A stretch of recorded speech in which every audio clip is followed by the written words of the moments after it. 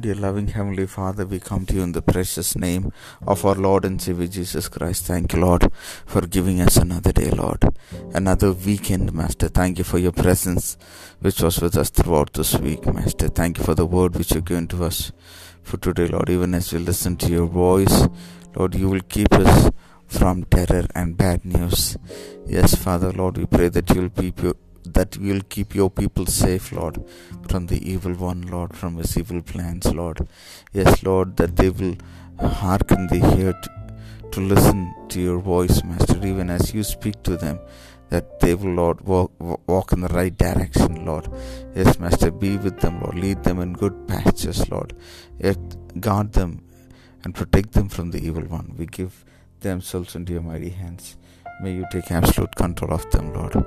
We give you glory, honor, and praise. I pray for my dear brother and sisters listening to this audio. Bless them today. Be with them. Protect them and keep them safe from all harms and dangers. In Jesus' name we pray. Amen. May God bless you, dear ones.